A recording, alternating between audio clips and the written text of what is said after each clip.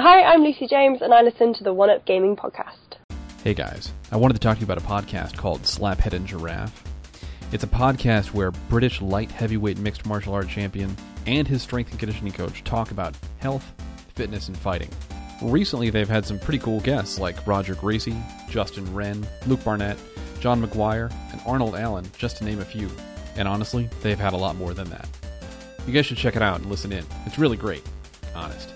You can check out their Twitter feed at Slaphead Giraffe. And then, if you want more, you can check out their website at www.slapheadgiraffe.co.uk.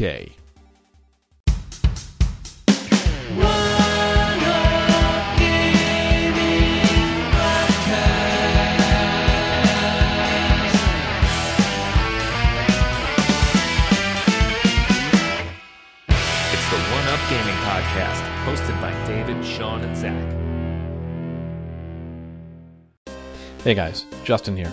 I wanted to take a minute to talk to you about this thing we're really getting into here at One Up Gaming. It's called the Eagle Box, and it's a tiny Android console that, with a high-quality wireless controller, connects to your TV via HDMI, and then it gives you instant access to all kinds of retro games. It comes pre-installed with Android TV and the movie apps and all the fun stuff like Kodi that you would expect from an Android box. But, in addition to that, I mean, this is like me going off and saying, but wait, there's more! It can play PS1, MAME, Dreamcast, N64, Neo Geo, Atari, NES, SNES, Game Boy Color, Game Boy Advance, Sega Master System, Sega Mega Drive, or, Sega Genesis back in the real world, what do you want to call it? Commodore 64, Amiga, ZX Spectrum, I could go on for days with the amount of games that this thing can play. And if, by chance, you happen to run out of memory, it has an expandable memory slot too, so you can keep adding on to your game library if that's your thing. Unlike a lot of these other Android-based consoles out there, it supports up to 1080p. It includes a TV remote, and I can't speak highly enough about this thing. It does everything you'd want it to, and it's a media device too.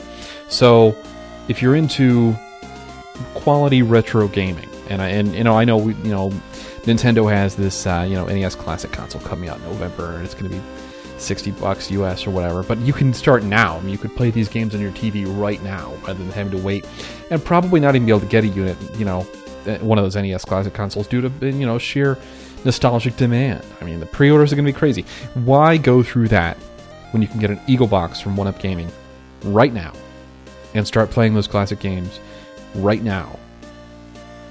And then, when you're done playing games, you could watch movies and do a host of other things, media-related, all in one device. It comes with a wireless controller. It comes with a TV remote. And you can, record live TV if you want. This is one of these things it does. It's a full media device. It can record virtually anything you want to do on Android, you can do on here, because it is a full Android device. And for those of you familiar with Kodi, it comes with that pre-installed. So, go to One Up Gaming, go to our website, okay? Check it out, and get yourself an Eagle Box. Don't bother going to eBay. Who knows what's going to be there. You never know what you're getting out of eBay. How many times have I been burned? I can't even count the times that I've been burned through eBay. But know that you're getting a quality device through One Up Gaming that's going to do all your retro games, and some fairly modern ones too, and all your media stuff too, right in your living room, right now. No need to wait. So, go to the One Up Gaming website, check it out, and I think you'll like it. Anyway, back to the show. And we're here, we're back, we're live. It's One Up Gaming, episode 168. It's me, David, and me, Chris. Was that your segue to get me to say something? No, it was just you coughing in the background there. Oh, you just paused. I was like, "Oh shit! Is that me?" Yeah, I'm no, here. I was just, I was just waiting for you to sort of finish coughing before I said your name, sort of thing. But anyway, yeah. So me and Chris is here. So the last few weeks, I've been putting up a couple of interviews from our sister podcast. So hopefully you've all enjoyed them. So a little bit different. And this week, we haven't got an interview or nothing planned. It's just me and Chris. So hopefully something will be fun and happen. Yeah, hopefully mildly entertaining. Mildly, yeah. Mildly. I mean, we're not going to push it and say we're actually going to be decent. But mildly entertaining, Yeah. we can do that. Yeah. So, I had a nice week down at my parents' house, which was good. I managed to acquire my Sega Saturn, so Right. I've brought that up to Glasgow with me. So I've now got my Sega Saturn with my fight stick, my arcade racing wheel, and the light gun, and I've got like a whole host of games for that, so that's pretty cool.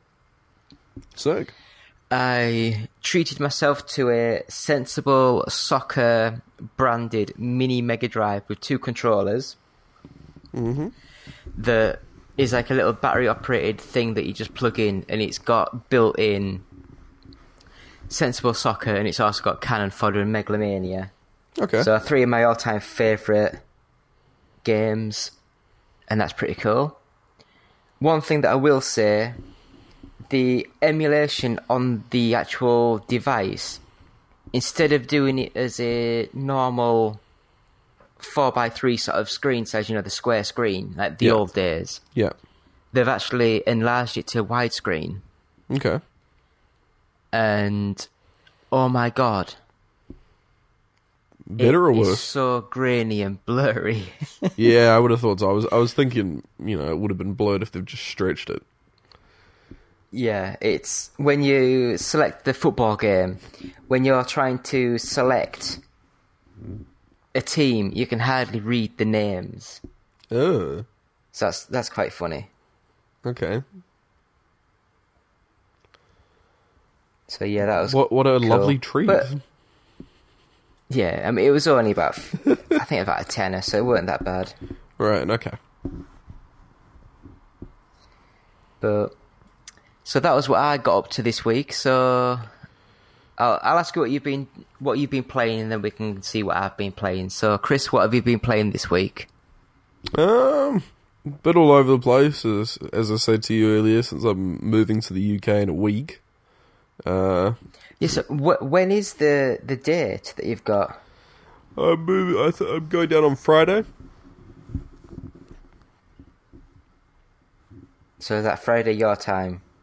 Yep. So that's like Thursday your time. Yeah. Yeah. So So how heading long's down the there. flight? Is it a direct or? I fly over to Singapore, stop there for like 3 Right. hours, and then from Singapore it's direct to Heathrow. So it's like, Right. all in all, it's like just over 30-hour flight. Yeah, it's I've done it a couple times That's before. amazing. It's not fun. It's like you get really bored of the movies that the flight has to offer pretty quick.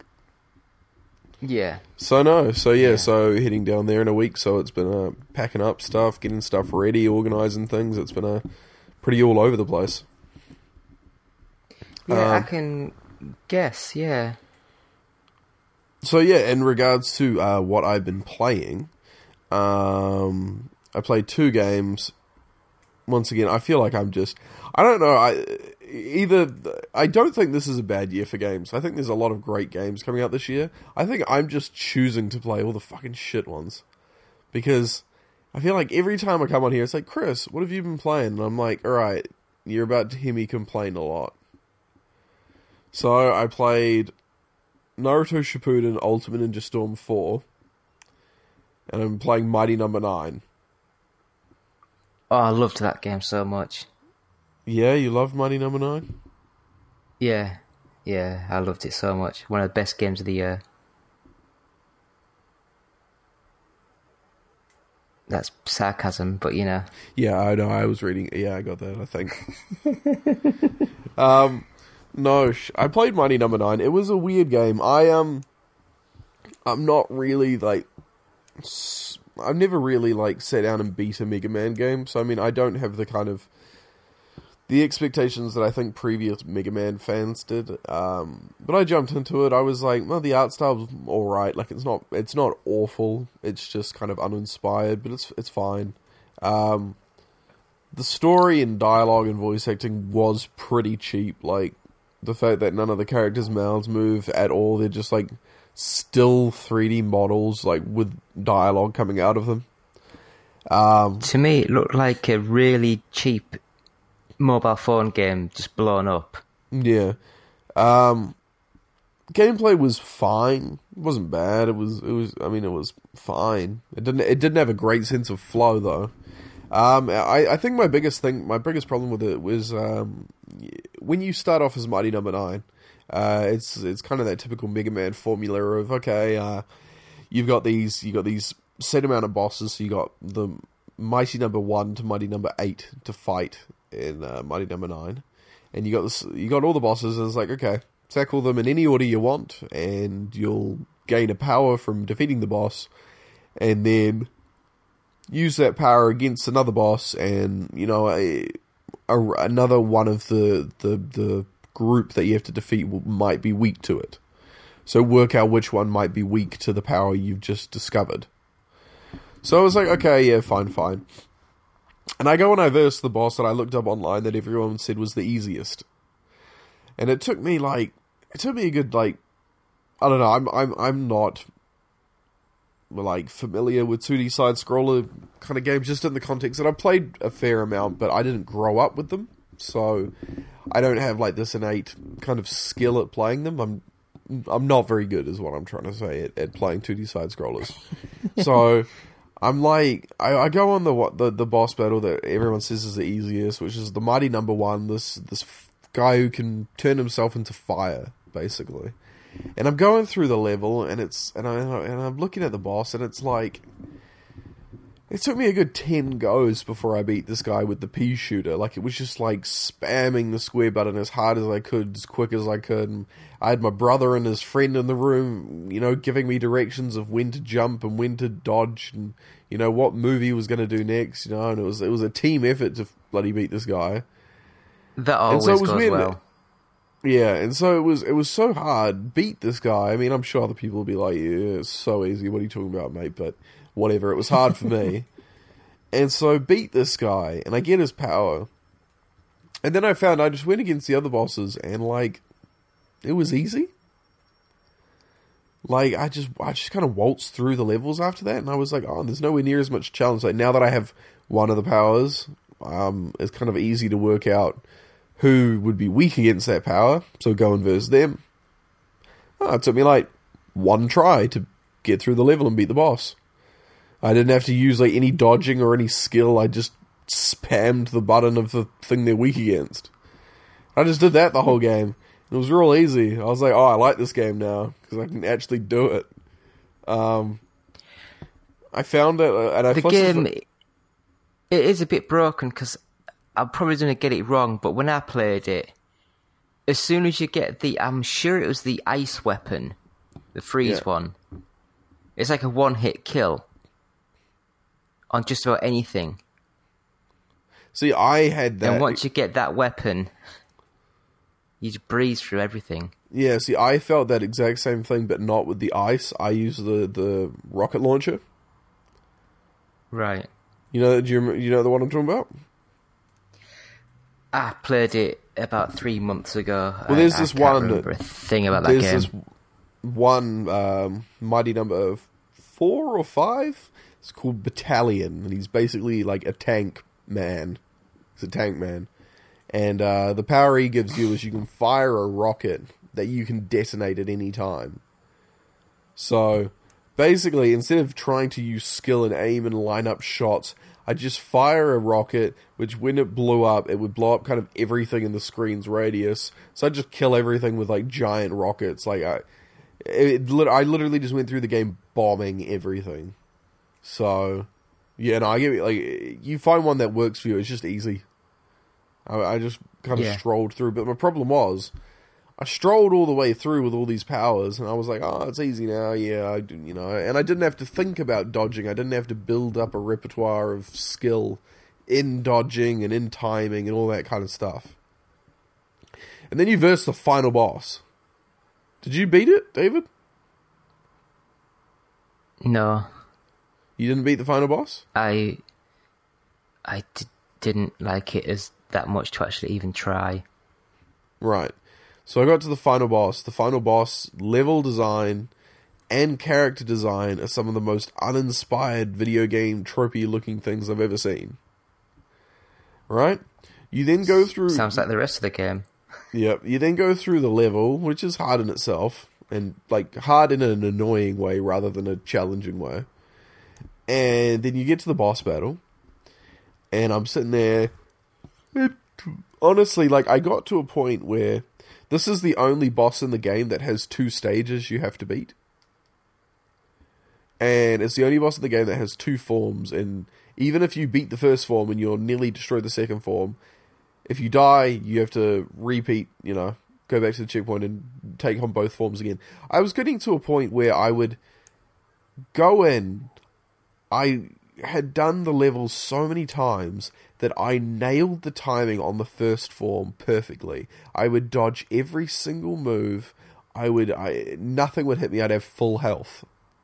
But then I go into the second form, and the second form has like unblockable hits, which like is ridiculous. It has 3 different moves it does. One of them, it's like all the other robots. You can, if you time it right, use the right ability, you can dodge it. But then it has 2 other attacks that are literally unblockable hits. And I went on YouTube, I was like, I must be bloody missing something, like why I'm just being destroyed even though I've got full health. And I looked up online and they were just like, yeah, there's no seeming way to dodge this move, so you just have to tank it.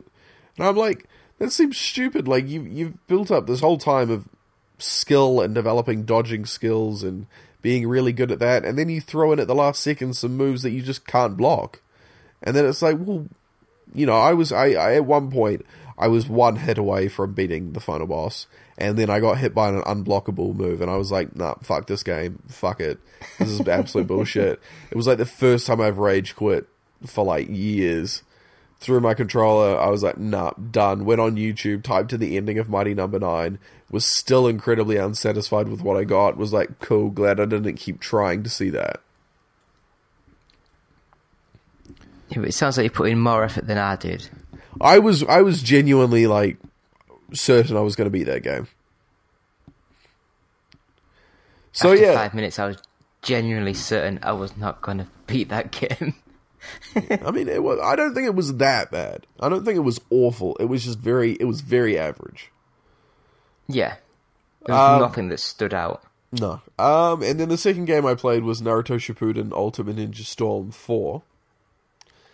That's a great title. Yep. Which I'm a fan of that series just because I used to be when I was younger, really into the Naruto. I've never seen an episode. No, when I was a bit younger, I used to be like obsessed with the anime and the manga. So I've played. Even though it's Naruto Shippuden Ultimate Ninja Storm 4, there are 6 games in the Ninja Storm series. So I have the first one, the second one, Generations, and then now the 4th one. And so basically, the way I describe it is, it fixes a lot of the problems that the previous games had, but it also is still riddled with a lot of the same problems. So, it fixes. It's a fun game. It's like a 3D brawler kind of thing. If you've played any of the Dragon Ball Z Budokai Tenkaichi games or anything like that, you'll know what it's like. But it's basically just a 3D kind of, if Tekken or Street Fighter were in a 3D playing field. So it's a fun game. It's got the most ninja that you can play as ever. I think they said there's over 100 ninja playable. They add in a lot of cool new features. So mid-battle, you can switch between the characters you're playing as. So you have your main character that you start with, and you got up to 2 support characters who can fight with you. and anytime in the middle of the battle, you can switch between them. So if you feel like you're losing and you're at a disadvantage due to who you're up against, you can switch to someone who you might think have a better chance at, causing some damage, which is quite cool. I thought that was a really cool added feature. The game also has rounds now, like most fighting games, so it's not just your health bar. When your health bar's gone, you lose. There's rounds. So that's also great because once a round's over, the winner's health stays the same, and then the loser's health goes back to full health, but they lost that round. So it's interesting because there's these forms called awakened forms where you turn into your ultimate form. That might be, a giant monster or a god, the Susanos or those kind of things. And so you usually only get to turn into those forms when your health's really low. And in the previous games, because you'd only have one round, it was rare that you saw those forms because one person would just die and then the next person wouldn't get a chance to turn into it. Whereas with this, keeping your health bar drained after a round, then it gives that person the opportunity to turn into their awakened form. So there's a lot of features in here that you're probably sitting there, David, going, what the fuck are you talking about? But as someone who's interested in the series, they are really cool added features. I think I have played an old Naruto sort of game. Naruto. It was more like a... What are you playing? Is it no? Is it the same thing that you play? Naruto. What did I say? Naruto. It was close enough. That's like me going anime. It's like it's like me going soccer. It's like, sorry, what was that? Soccer. You mean soccer? Soccer. That's what the Americans say. I know. And it's not called soccer, it's football. Sorry, football. Foosball. I've actually played more foosball in my life than I've played football, which is sad. Anyway, what were you saying? Yeah, I've played one of the earlier sort of, more of the action-adventure sort of game. Mm-hmm. Where it's actually behind the character like a 3D, like Zelda-like, but it's more action-orientated. And that was quite fun. Yeah, so that's the Ultimate Ninja Storm series. And they switch between it. Some of the games have like a very linear story path where it's literally just battle to battle to battle with cutscenes in between. And then other games have this kind of more open world, go and do little miniature quest kind of things, in a kind of, like a minimalistic 3D kind of open world game. This has both, I found. It has a story mode, which is the boss battles, which is all just the fighting, the 3D fighting game kind of stuff, with some kind of big, like boss battles in between, and then a whole ton of cutscenes. But then I also, after beating the story mode, I actually found that there's an adventure mode which takes place after the game's story mode's finished, and it drops you into an open world where you can do quests that are not linked to the anime or the manga, but they're still trying to give you some story and something to do there. So I mean, that's quite cool that they kind of give you both options. Yeah. I mean, I think I've played one of the demos for the like one-on-one fighting sort of series.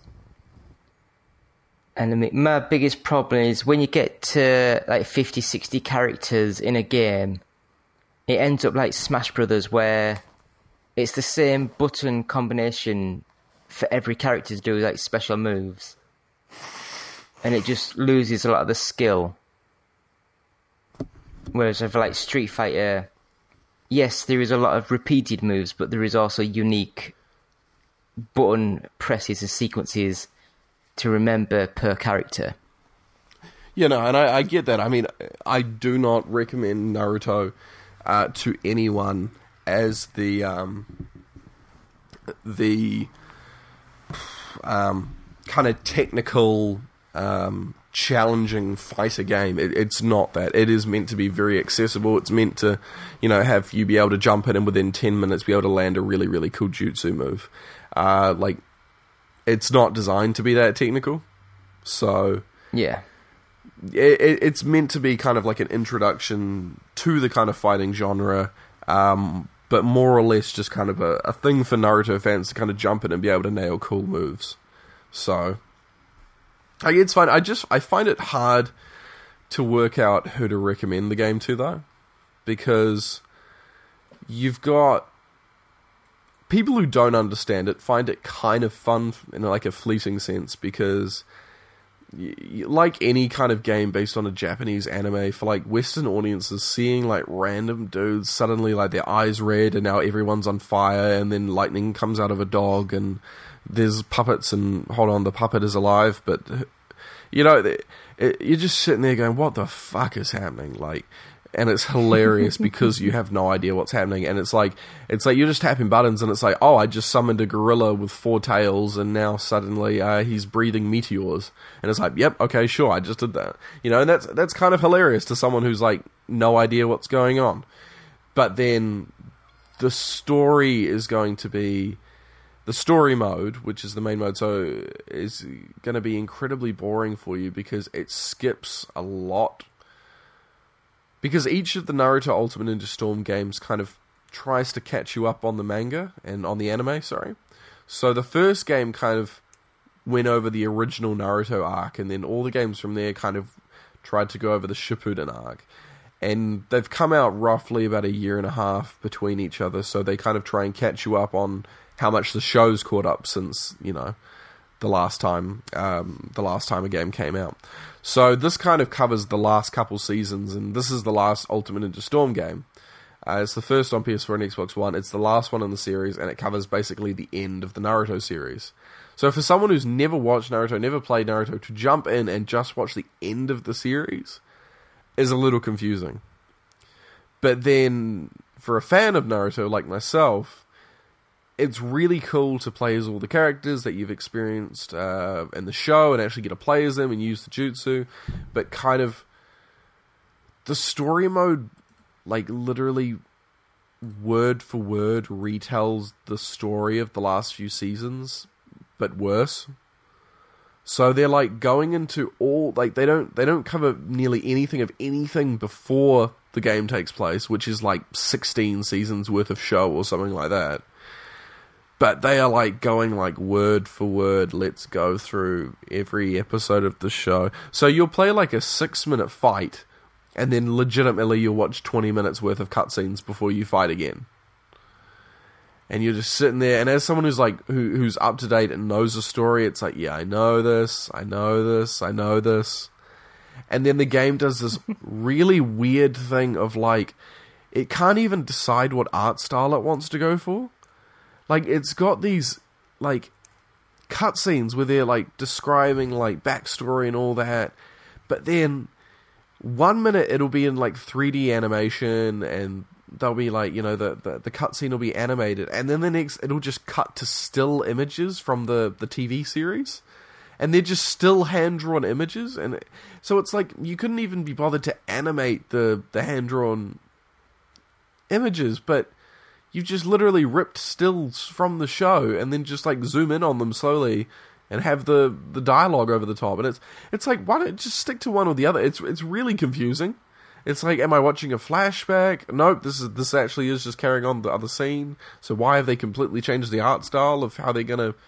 It's really bizarre. So like I say, the 2 games played, Mighty No. 9, Naruto Shippuden Ultimate Ninja Storm 4, Mighty No. 9.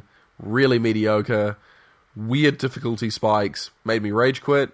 And then Naruto, don't know who to recommend it to, but I had a blast playing the free battle mode with some mates. That was really fun. Story, just watch the show. Just watch the show. Don't play the story. But then, that's the last thing I have to say. The fucking thing that pisses me off about all these Naruto games, and they did it in Dragon Ball Z as well, is like, the story is not the part people want to play. Like, it's really Like, it's fine, but it's not great, and it's like a drag if you don't want to play it. And yet, like, you unlock so many of the good characters through the story that you have to play it. Like, there are so many, like, empty bubbles on the character roster that you're like, oh, I know who that is, I really want to play as them. I'll go watch an hour of weird animated cutscenes that don't make...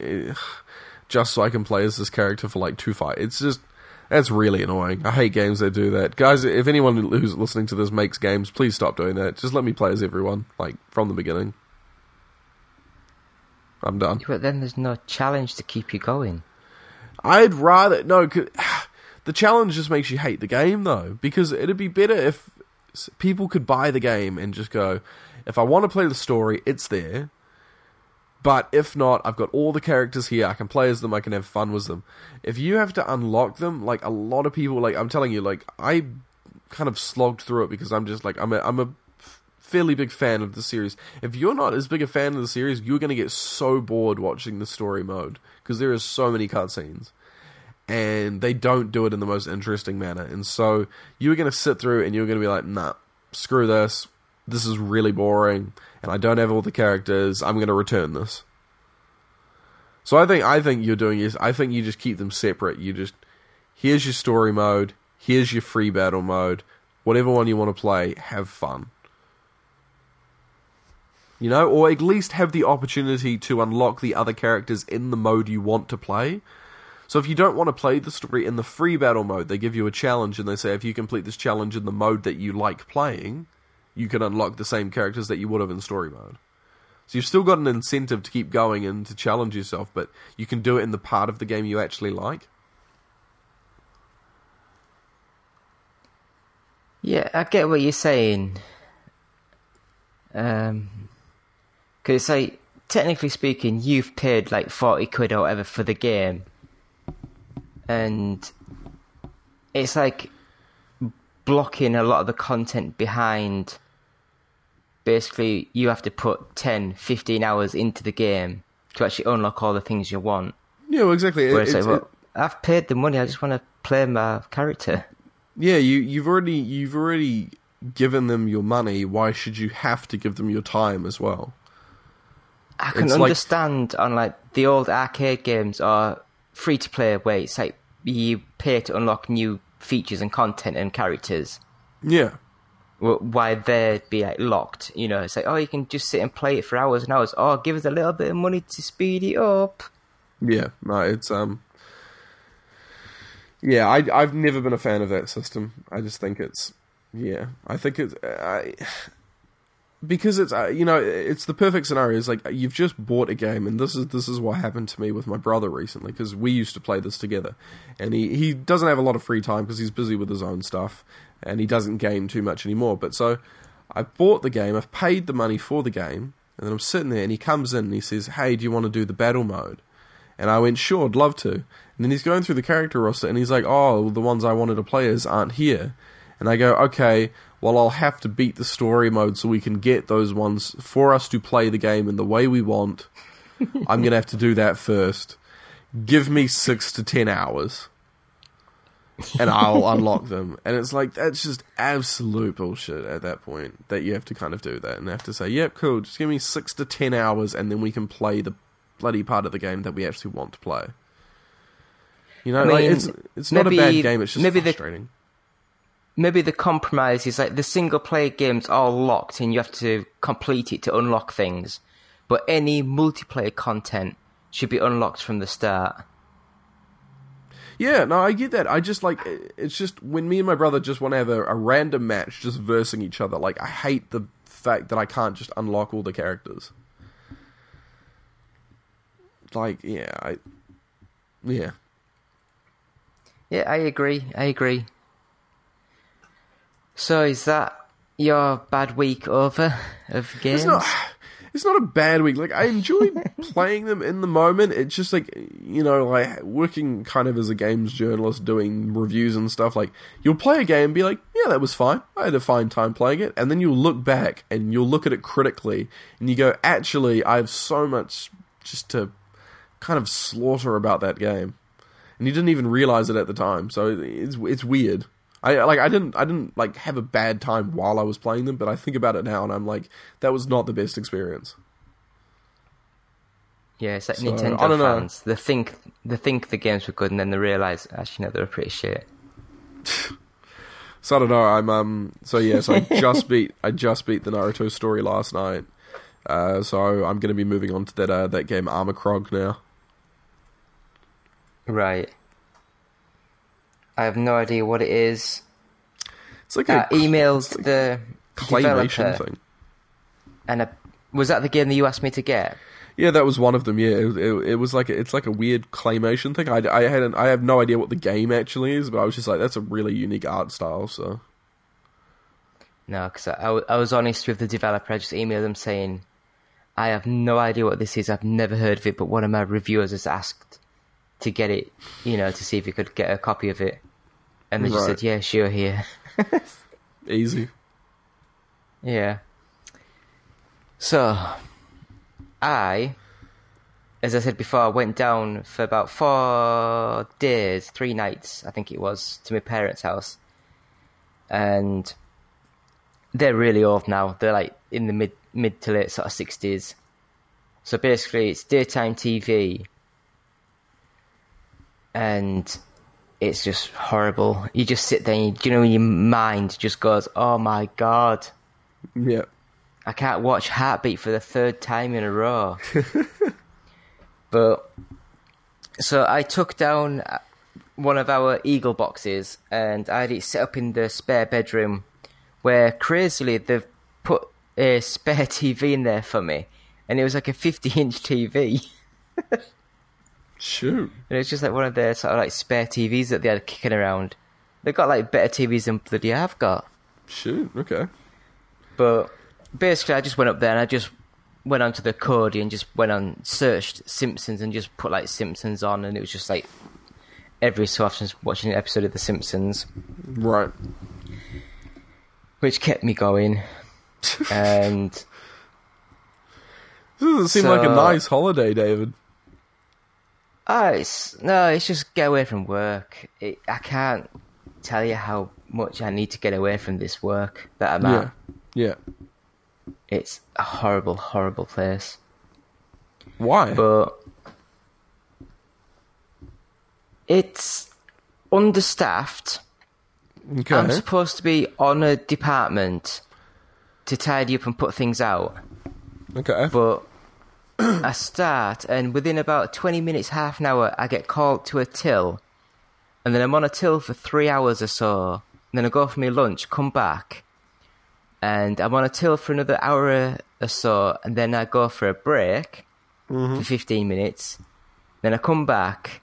And I've got the last like 2.5 hours of the shift to do the whole tidying up and putting things out, which I should have had for the full 8 hours.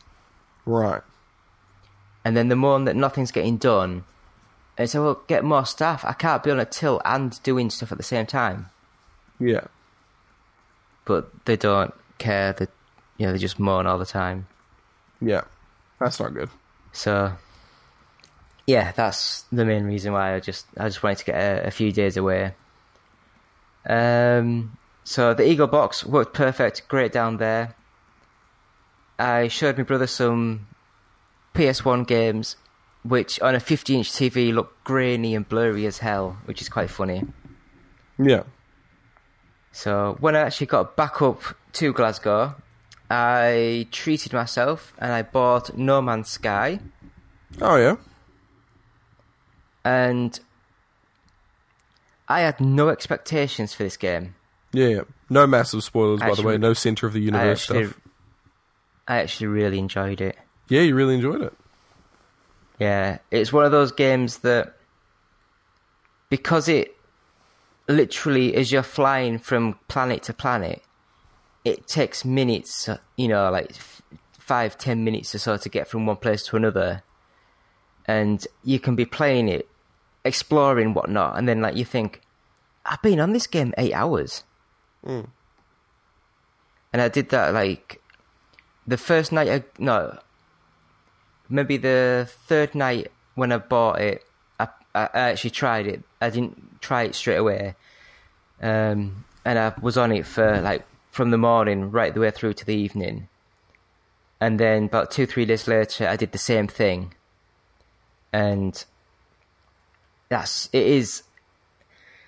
The thing is, it's... Do you know, like these survival sort of games where you have to keep your health topped up, you have to... Yeah. Like in certain other games, it's like you feed yourself, you have to make sure you're warm and this, that, the other. Yeah. And on a lot of the games, there's that many stats and things to keep a track on. I get confused and bored. Yeah. But this is like... It's like baby's first survival game. Yeah, it's logical. No, it's very easy. Okay. You don't really have to worry about it. Okay. And because of that, you spend more of your time just walking around looking at things and trying to solve things. And I'm not that bothered about having no story. I just like the fact you can just walk around and... I wish... Do you know those drones, those robotic drones that are on the planets? Yeah. That when you're shooting things and trying to collect minerals and stuff, they attack you. Yeah. That's the worst part of the game, because the shooting mechanic is just absolute tosh. Okay. And if you don't destroy them, or if you don't get away from them and hide for your wanted level to go down, then they send out like attack dogs, look like dogs with lasers. Okay. And it's just so annoying, because I got to a point where I couldn't lift off of my ship because I'd run out of fuel for the thrusters. So I was trying to dig minerals to get enough to make the fuel. Yeah. And every time I sort of like moved, one of these massive dog things jumped out and was shooting. And I hadn't upgraded my gun or nothing. I was just shooting around on a planet. So I just kept getting killed. Okay. And it was just so annoying. Yeah, that doesn't seem too fun. You know, so I mean, I'd wish that you could turn them off, but I guess they're there for a reason. But I do enjoy it. I mean, if it was me, do you know what my biggest gripe with the game is? What? The fact that the planets are all different sizes and shapes and mass, but yet the gravity's all the same. Yeah, people have spoken about like certain things that they thought were going to be in the game that weren't, like things like gravity, and you know that some planets you'd be able to jump really high, and others you'd be like stuck to the ground and move slowly, and you know maybe that's stuff that they put in on an update eventually. My video's just gone up on YouTube, and it's the first one that's been hit by a copyright claim. What? I love Nintendo. Now, I was uploading a video onto YouTube, and Nintendo are very... Oh yeah, they straight away kind of nail you. So yeah, so the Super Mario Brothers 3 video that I put up, unfortunately, we're not getting money for it. Okay. So, anyway, yeah, so No Man's Sky, I was pleasantly surprised at how good it was. Okay. I wouldn't say it's a game changer. I would say it's very basic. But what it does well. Okay. And you see a lot of these people moaning about, oh, the graphics are this, the graphics are that. I say, well, yeah, what did you expect? Yeah. You know, it's just... But anyway, that's No Man's Sky.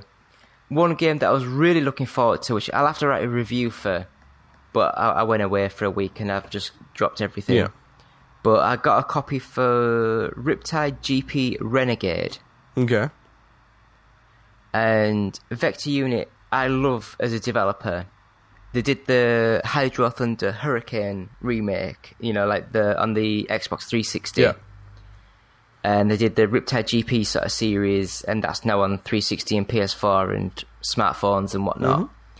And this, I've only had a couple of goes on, because I was on No Man's Sky for a lot of the time. Yeah.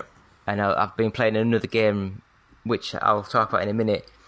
But it looks really good. I love the engine that they've created. The water effects and physics look superb. Okay, that's cool. And it's only like £5-6, something like that. It's just really fun game. Racing.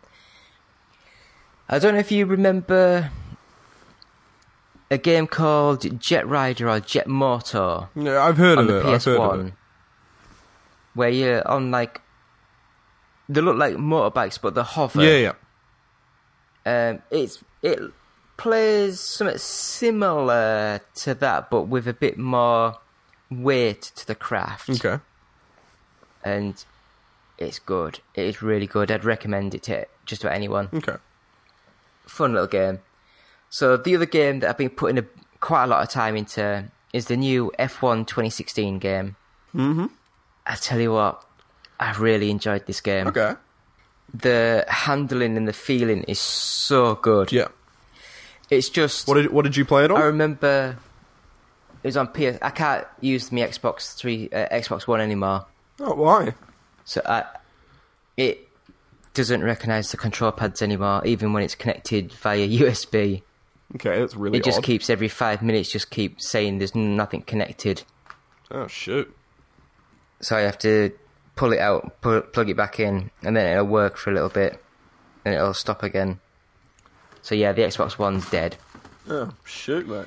So I'm now starting to ask for more PS4 sort of games for review. Yeah, no, fair enough. So from what I've heard of people, they're saying the game looked amazing. I wasn't impressed. Okay. In the career mode, where you actually sign contracts and talk to people and this, that, the other, the character models look very, very basic. Okay.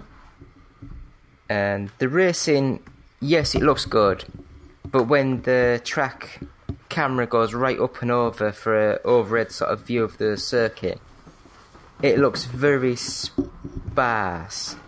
Okay. You know, like What do you mean by that? It doesn't seem to have the detail of what I would expect. Okay.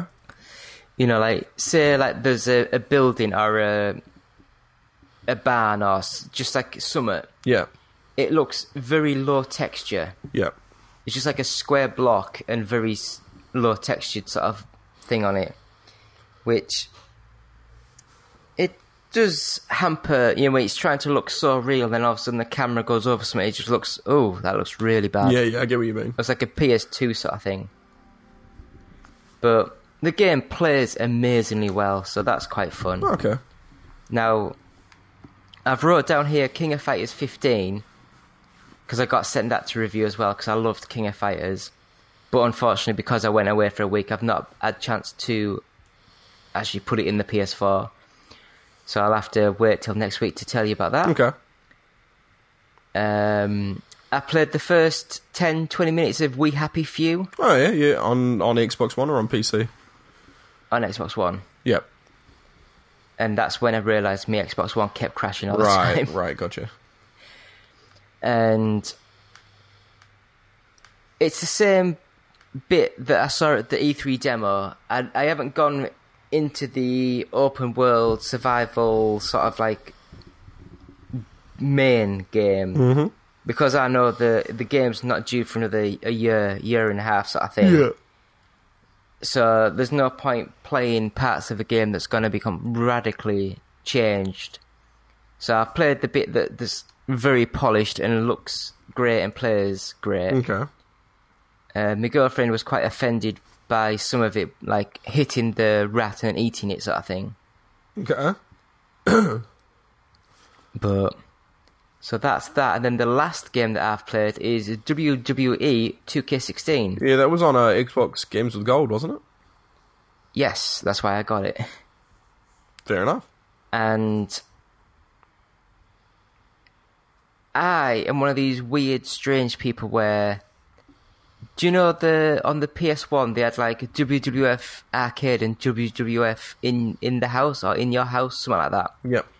which was like a 2D side-on fighting game, and the characters it looked much more like the Mortal Kombat type, like digitalized characters. Yeah. So they looked quite real, but they were doing over-the-top wacky moves. Yeah. And that was my sort of fun game. Yeah. Whereas this, I think this game is terrible. Oh, really? It is so slow. You know, and it's like, oh, it's realistic. It's like, no. Like, Knockout Kings, that was amazing, and that was quite slow. But I just don't think this plays very well at all. Oh, okay. That's sad. But- It makes it more understandable why it might be on Games with Gold then. I mean, it's also got the feature of being able to put your face on the character. Okay. Like, you get an app on your mobile phone, take a picture of your face and upload it. Every single time I tried, it just timed out and wouldn't upload. Yeah. That sucks. And that was the main reason. I just wanted to create like some characters that looked funny. You know, but I guess it just didn't work. So that is all that I've been playing. Okay. So do we have any news or...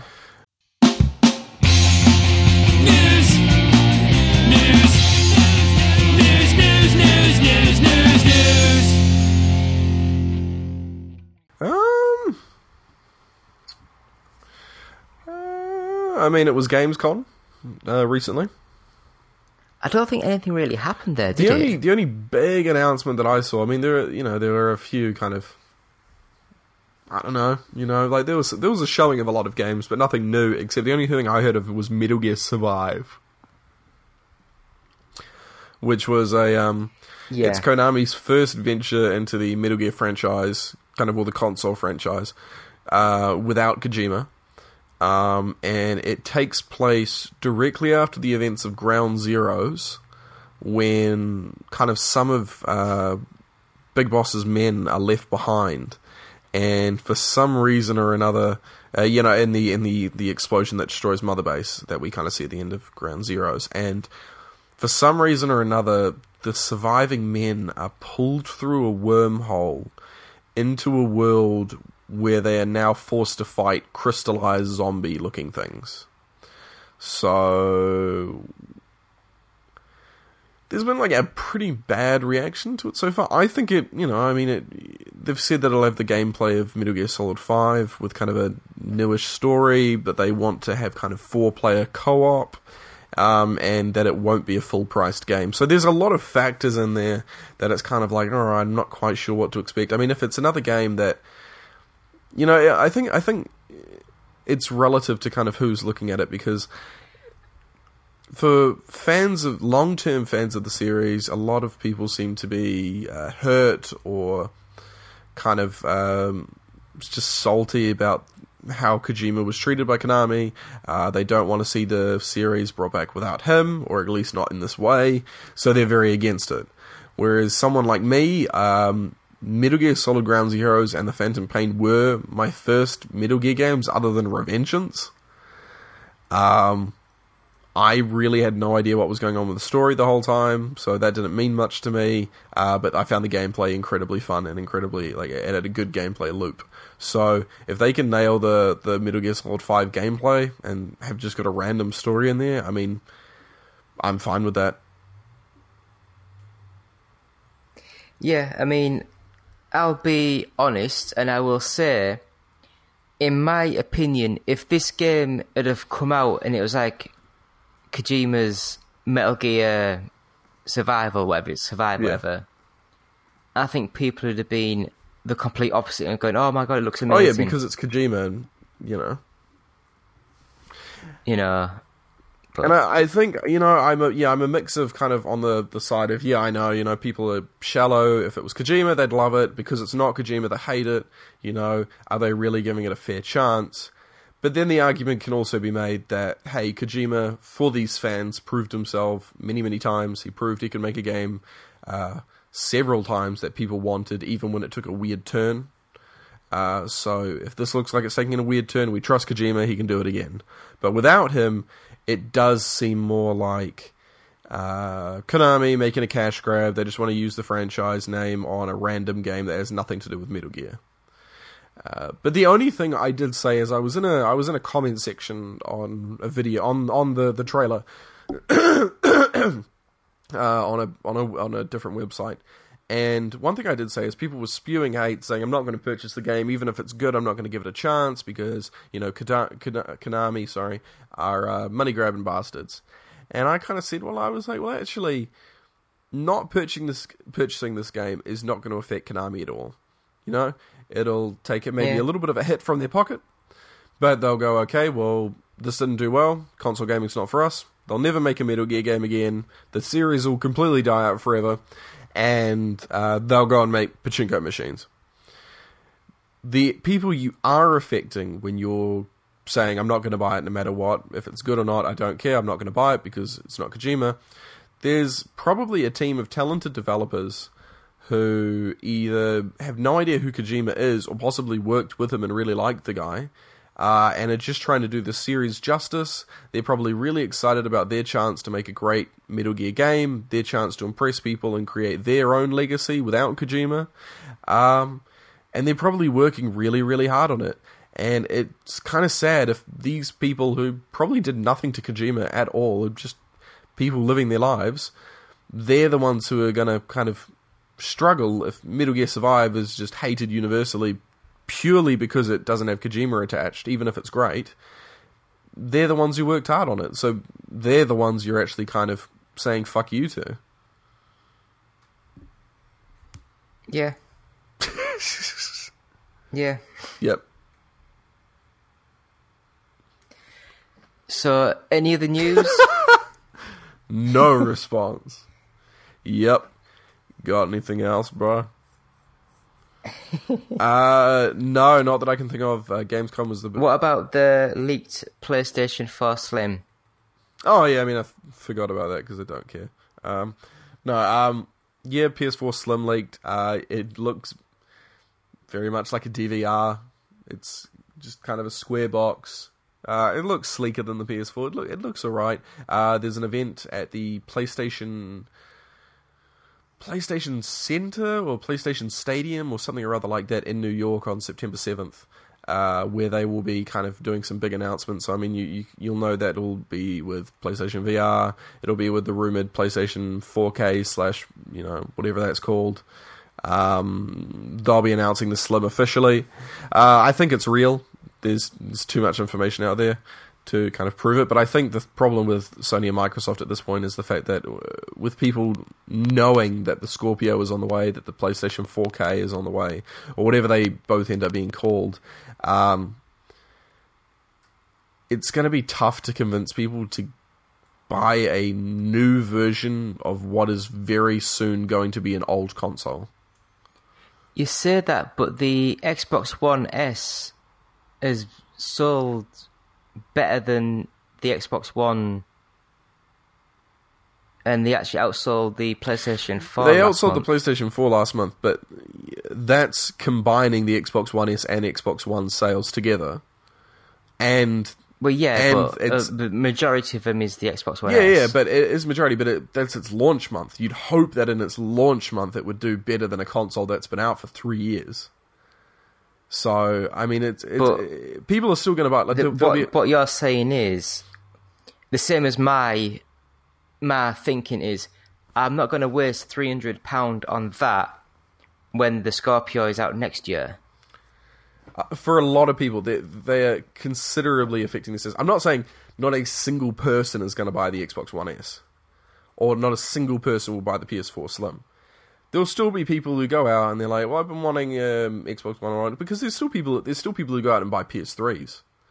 But I'm just saying, in the grander scheme of things, if people thought that the Slim models of both these consoles were the only things on the horizon and not new consoles, they'd be selling a lot more.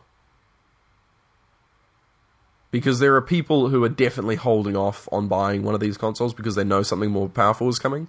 There are definitely people who would have bought a Slim even though they have a PS4 just because they haven't bought a new console in a while, but are now holding off because there'll probably be something next year. it doesn't. I'm not saying it's not going to sell at all. Obviously, it's going to sell, a fair amount. But there's still a serious impact made by all these rumors about new consoles right around the corner. So, I mean, for me personally, I own a PS4. I'm really curious / dubious to know more about the PS4K and then the Xbox Scorpio. A slim console, I mean, for me, it's just... It's not of interest. I mean, until my PS4 dies and there's, and I find out that the PS4K isn't coming out till 2018, the Slim isn't, doing anything for me. Yeah, I mean, I will admit, I do like the look of the Xbox One S. I think it looks really nice.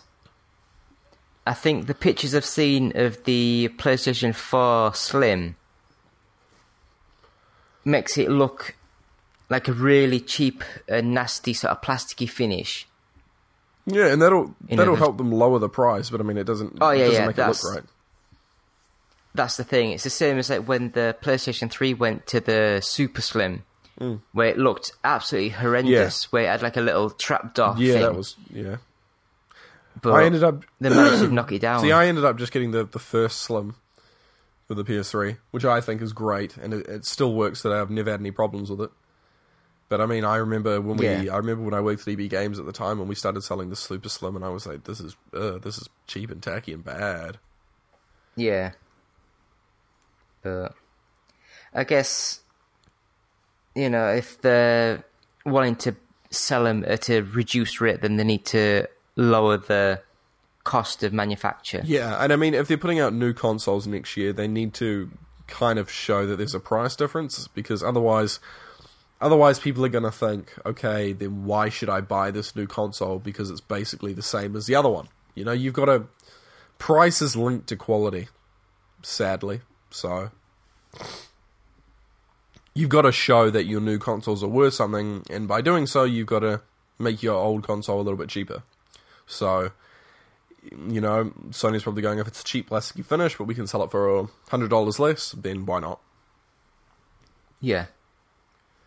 I mean, I think that's basically it. I mean, I know there was a lot of rumours towards the beginning of the year. They were saying that the PlayStation Neo was supposed to be coming out at the end of this year. Yeah, some people are still tossing up between it could still come up alongside the Morpheus.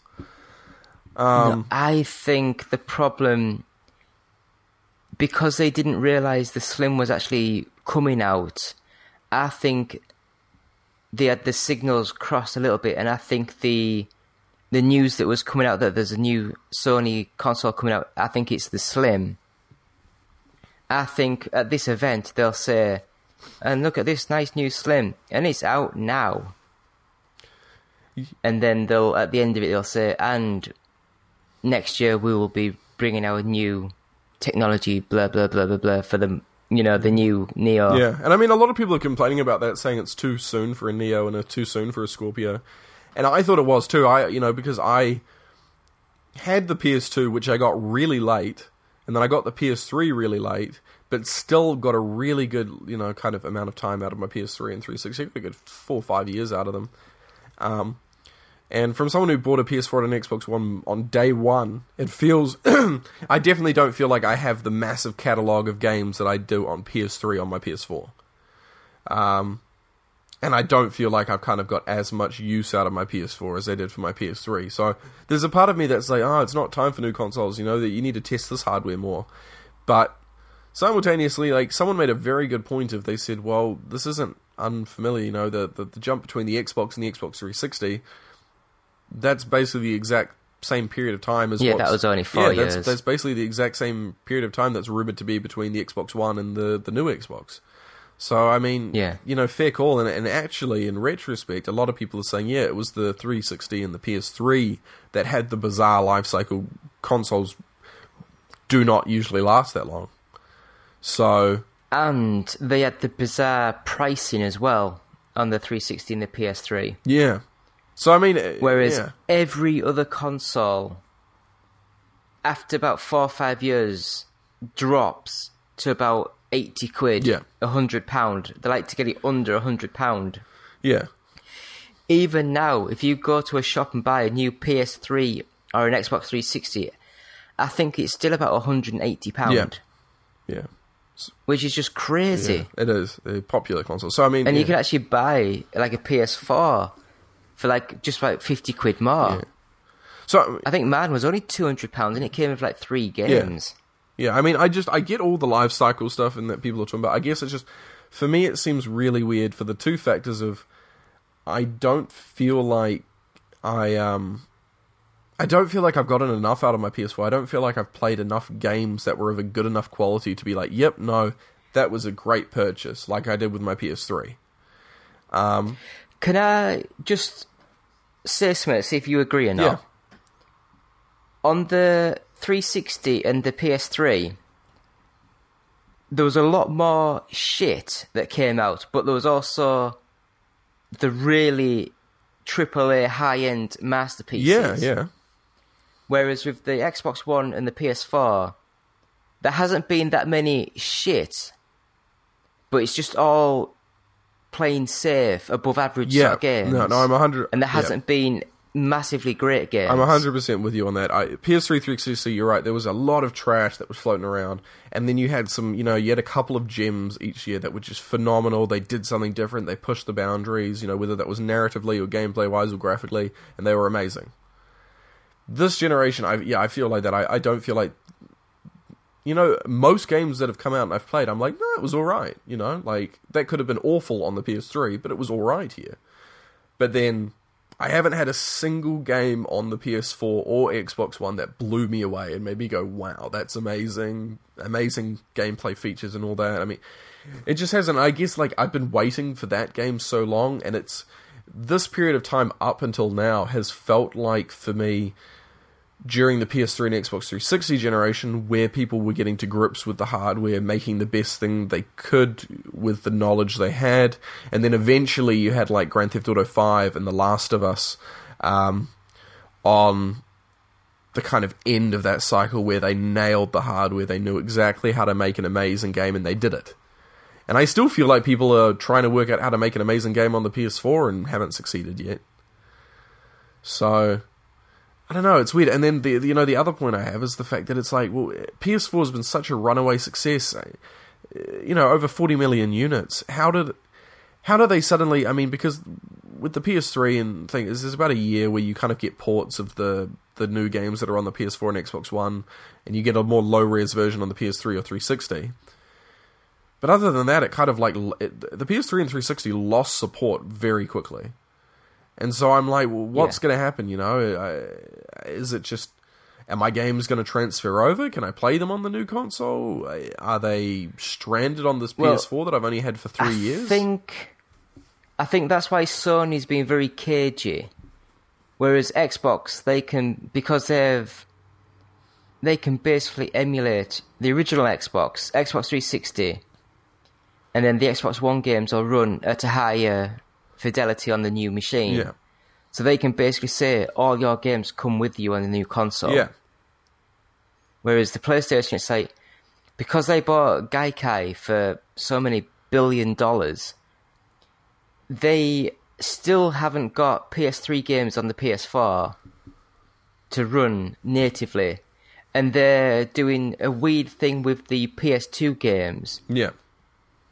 Where they have to remaster each one to include trophies and retexture them slightly and this, that, the other. So their strategy's a little bit weird. So it's like, well, some games come, some games won't, other games might. Whereas Microsoft, at least they've said, right, all we need is the publisher's permission and it'll go straight up. See, here's my opinion. I think the next console, if this is an actual difference in the console generation rather than just like a very minor change in kind of specs, if this is kind of their next consoles, then I think there needs to be 4 things that happen for me to kind of go, okay, I'm really excited for this. This is what I want. PlayStation and Xbox do need to turn their accounts into Steam accounts, basically. If at this point now with the issues and the complaints that both companies have gotten in the past about backwards compatibility, and the kind of easiness like the PC nature of, kind of gaming, it should be like a PC. If I bought a whole ton of games on PS4, I should be able to run them on my future consoles, Secondly, if they're going to do them kind of every 4 years, I think the smartest step is, you do need to get close. I think console gaming needs to get closer to PC gaming, but they need to do it in a way that is still super easy, because that's all console gamers want. We don't care if it's closer to a PC. We just want it to be easy. Like, I don't have to want to worry about my graphics card or my specs or all this. So they can do that in two ways. They can sell all games still as PS4 games, but then when you go on the setup menu, when you're setting up your brightness, you're setting up all that kind of stuff that you do in every game, it says, are you playing this on a PS4 or a PS4K? And you click on the one that you're doing it, and then it adjusts the graphic levels to whatever you're playing it on. So they're both still PS4 games, but if you're playing it on a PS4 game, it just adjusts it to a higher level. And then the last thing is, I've heard Microsoft, I don't know about Sony, but I've heard Microsoft talk about modular consoles, kind of in passing. And I think that's the way console gaming needs to head, because it definitely, gaming can't, these consoles that cost a fortune to make and a fortune to buy, you can't put them out every 3 years. People just aren't going to want to buy them. So even someone like me, who was like adamant, I'm going to buy both consoles day one when they came out, now I'm like, okay, well, this is too soon for me to buy either. They have to put out a console and they have to say, look, don't worry about updating graphics card, don't worry about your driver or whatever it is that PC people have to worry about. I don't even know. They go, look, there's this box on the top of your console, right? In a year and a half, we're going to make a new box. It's going to be more powerful. All you do is unplug your old one, plug in the new one. You now have a more powerful system that could run more powerful games.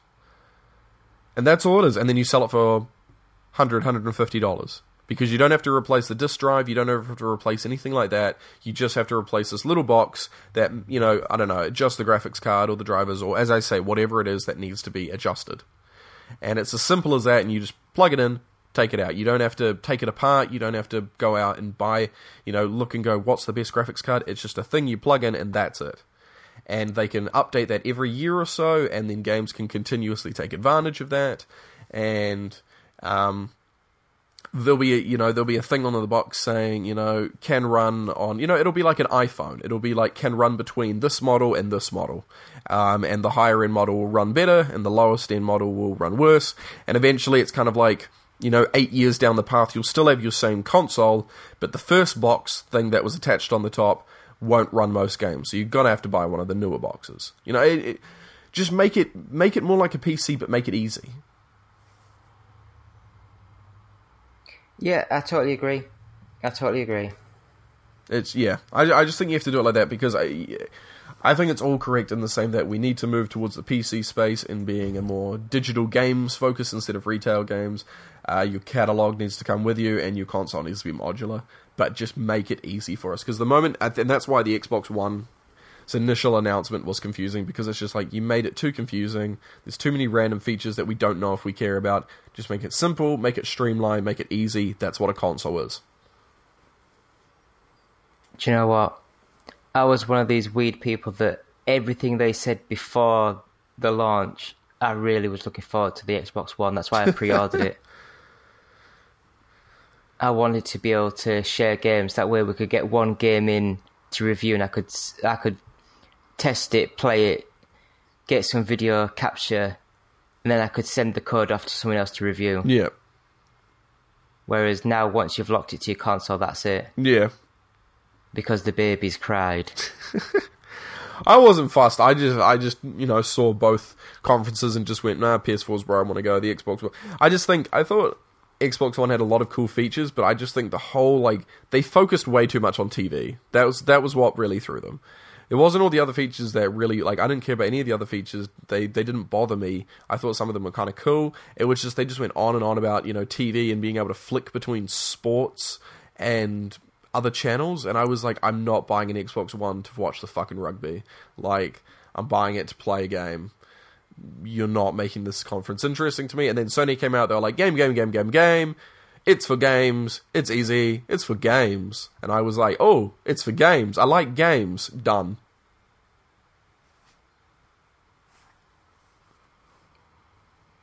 Yeah, I think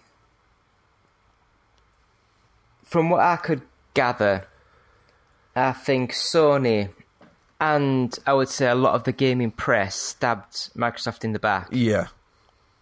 Because I think they all, from what I could gather, from what I was told, there was a lot of gentleman agreement about a lot of the stuff that was going to be announced and said. And then all of a sudden Sony turned around and completely did the opposite. Yeah. You know, who knows how much of that was like agreed between the two of them, or how much was, you know, like speculation of Microsoft was like, we are sure Sony's doing this, and Sony being like, we are sure Microsoft's doing this. It's, who knows? It's just, it was just really unfortunate for Microsoft. I have it on good authority of a Sony PR person, who I'm not going to name, that they had 2 different slides for the price points of the PS4. When they were doing the practice, they had the same price point as the Xbox One. With the camera. Yes, they were going to release it with the camera, and it was going to be the same price as the Xbox One. Yeah. And then, right at the last minute, they sort of like swapped them and sort of like, oh, it's £100 cheaper. Yeah. Yay. And I do love the fact that they're saying that Sony were like, oh, we don't force you to be online, but you try to play a game if you're not connected to the internet. It just comes up saying, can't find server, can't play the game. Yeah, I don't know how many games that I played on my PS4 that are literally unplayable because they haven't got the day one patch and I haven't got internet that day. Yeah. It's so crazy. It's just PR spin and wording, I mean. Yeah. And Sony just props to them. They just did it better. They nailed their kind of like announcement of it, and Microsoft, you know, I wish the best for them because I've enjoyed playing my Xbox One. It's got some great exclusives on it, but they just didn't get it right, and they've paid for it this whole time. Do you know, my biggest worry was with when they announced the PS4 and the Xbox One. Normally, with a console launch, like when the 360 launched, it's a good head and shoulders above what PC is capable of. Yeah. And then over the next 2 or 3 years, PCs catch up. Yeah. And then the last 2 years or so, the console, they overtake. Yeah. And then when the new console comes out, it's another leap above PC. Yeah, and that's why it's had to go to modular. But when like PS4 and the Xbox One were announced, even a year before release, there was just mid-range PCs. Yeah. They were nothing spectacular, but yet they were both overpriced of what they should have been. Yeah, no, and that's just, I don't know, that's the nature of kind of PC gaming, is the fact that PC games go so much better.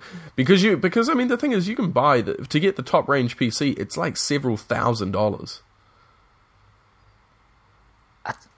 I'd say you could get a really good PC for about 1,200. In New Zealand, it's like $2,000 plus for like the top range PC, and like a console's about $700, like $600 to $700. In the UK, console's about 250 now, 250. Yeah, because as I say, remember in New Zealand, it's basically everything's like doubled. Because like the PC that I've got, which is crap, which I built up myself, literally cost me about 200 quid. Yeah. But it's the same power as an Xbox One, so I can basically play all the games. Yes. I don't, and I think that's why you have to go to modular, and I think as well that's why this generation hasn't impressed us.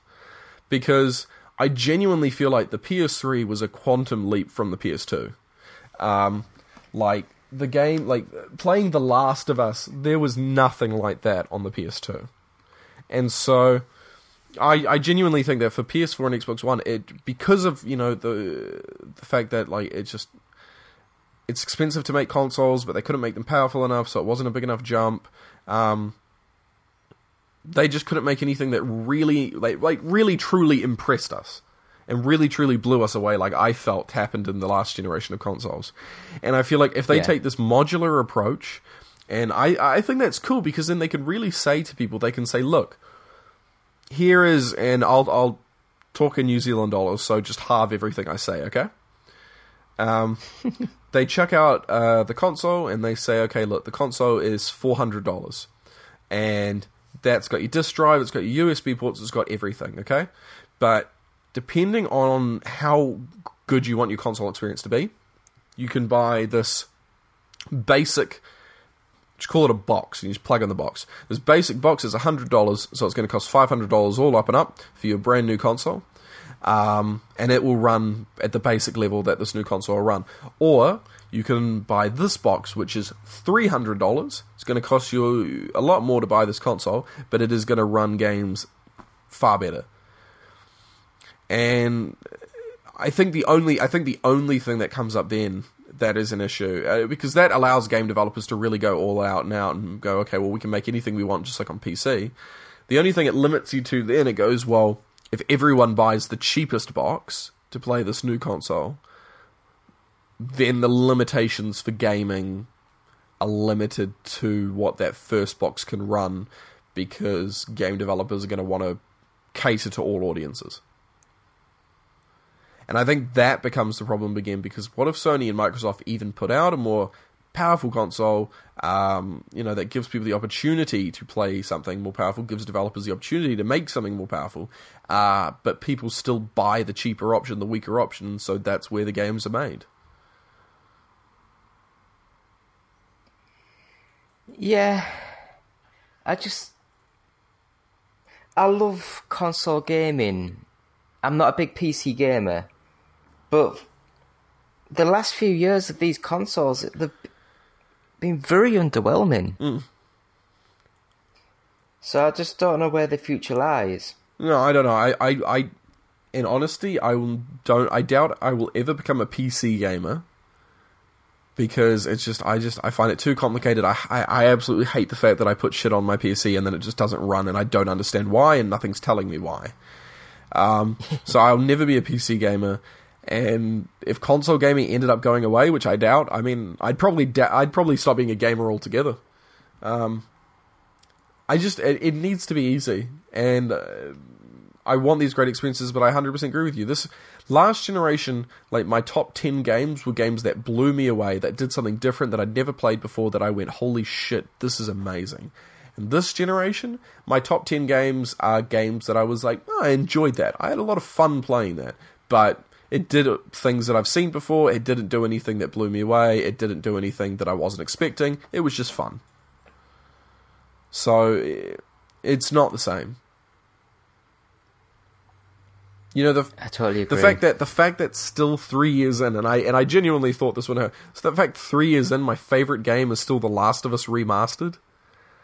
You know, I thought after I played that, I was like, this is brilliant. This is an amazing game. But I was sure I would play something by now that would make me go, fuck, this is so much better than The Last of Us. This does things that I never thought could happen in gaming. Because that's what Last Generation did. I was doing things that I was like, I played the PS2 as a kid and never thought I could do any of this stuff. I never thought this stuff would be possible, and now it is. I've never felt like that with my PS4. Yeah. It's just prettier. Yeah, it's crazy. Just prettier. Yeah, that's the problem. I think that a lot of the game designs were done on the PS1, and they've just kept that sort of same design, and they've just improved the graphics, and the rest of it plays almost the same. I think kind of stuff was really just nailed down in honesty in the last generation. Like, they finally nailed it to a T, and now they're just like, yep, that is it. The only big changes, like, as I say, I go back, the only big changes that I've seen are the Shadow of Mordor Nemesis system, which was a cool bit of gameplay within another game that had like a lot of features that I played a million times before. You know, the kind of focus on procedurally generated content, and I mean, No Man's Sky attempted to do something cool with that, and some people would say they succeeded, other people say they wouldn't. And, I mean, other than that, like, the big thing, I mean, a lot of people go on about The Witcher and how that blew them away. I just felt like there was just too much shit to do. And it wasn't new stuff. It wasn't like amazing stuff I'd never done before. It was just, hey, for every one mission you would have expected, here's 15. So, I mean, yeah, other than The Last of Us, I'd say that my favorite native game on the PS4 and Xbox One is Dying Light. And even then, like, I thought it did something a little bit different. Like, I thought the zombie system was a little bit different to anything I'd played before. And I thought it was cool being able to parkour while I killed zombies. You know? But, like, there should be more than that. But you said native. You mean the 360 and the PS3 version was playable and then it just got cancelled at the last minute? I mean, like, The Last of Us was a PS3 game. And it got ported to the PS4 years later. Oh, yeah. So I'm just saying, like... I'm just saying... No, I know it was going to be on the other consoles before it was... I'm just saying, Dying Light came out, you know, the day it was released for the first time, it was on PS4. Yeah. So, like, it's kind of like, that's my favorite game that kind of came out day and day. It's a PS4 game. Whereas Last of Us is a PS3 game that was up-resed. But even that, I felt like it didn't do that much to really blow me away. It was just a great game. So no, we've had a massive tangent on the future of gaming and our disappointment with this generation. But yeah, David, I mean, I think we made some valid points there. The one thing I will say that's impressed me with this generation, the fact that I like the PS4 controller being a bit more chunky to hold on to. Oh yeah. PS4 controller is my favorite controller to date of any controller.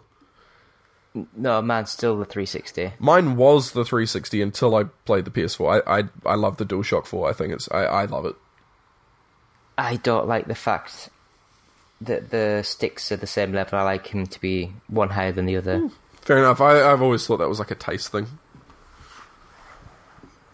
But I mean, the reason why I like that sort of design is I used to have a Sega Saturn and the 3D pad was like that, and then when they changed it to the Dreamcast, it was the 3D stick was up high again, and then I went straight to the Xbox where that had the 3D stick at the top. Yeah. You know, so it's just the fact natural that progression. I've gone from like 98 all the way through to now, and I've always had like the 3D stick towards the top of the pad. Yeah. So, but I think that will do for episode 168. Yeah. So please visit our website, oneupgaming.co.uk. We have a new website now where we sell lovely bits of tech. It's called ougtech.co.uk. And we're on Patreon. Patreon. I'd say Patreon. How you say Patreon?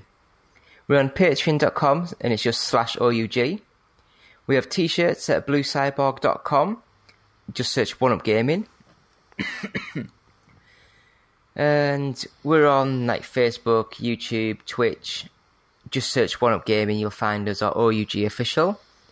If you want to tweet us, it's at OUG Official. And if you want to email us directly, it's contact@oneupgaming.co.uk. Please rate us on iTunes, give us 5 stars and positive feedback. It just helps when people are searching for podcasts, and we would greatly appreciate it. So, and if you want to follow me personally for any video game stuff, graphic design stuff, or anything to do with the novels I write, then you can follow me on Twitter and on YouTube at HashBrownAddict. And before we go, I will say I need to have a word with you after the podcast, Chris. Sweet. Just so you don't just hang up and run away. But we will be back hopefully next week. Although Chris, with his moving schedule, it might be weird. Might try to record something on a different day if that's possible and just put it up on the normal day. Yeah, we'll have to see, yeah. If that helps in any way. But thank you, Chris. Been a pleasure as always. Yeah, thank you, David. And we'll be back next week. Thank you, guys. See you next week. Hey guys, Justin here. I just wanted to say that I've been thinking about you. I've been thinking about you a lot. Yes, you in particular. In that way. And I wanted to say, I think you're great. I've always said that about you. And I was wondering, if you think we're great, if you could give us a quick rating on iTunes, we'd really appreciate it. It would really, really help us out in that, podcasty sort of way. And if you're feeling particularly festive, perhaps even a little saucy, maybe stop by our Patreon page at www.patreon.com/OUG and see if you can't slip a few bucks our way. After all, every little penny or whatever space money they use in Europe helps out the show. Thanks for listening. OUG Gaming will always be free, but with your support, we can always move forward and always be better.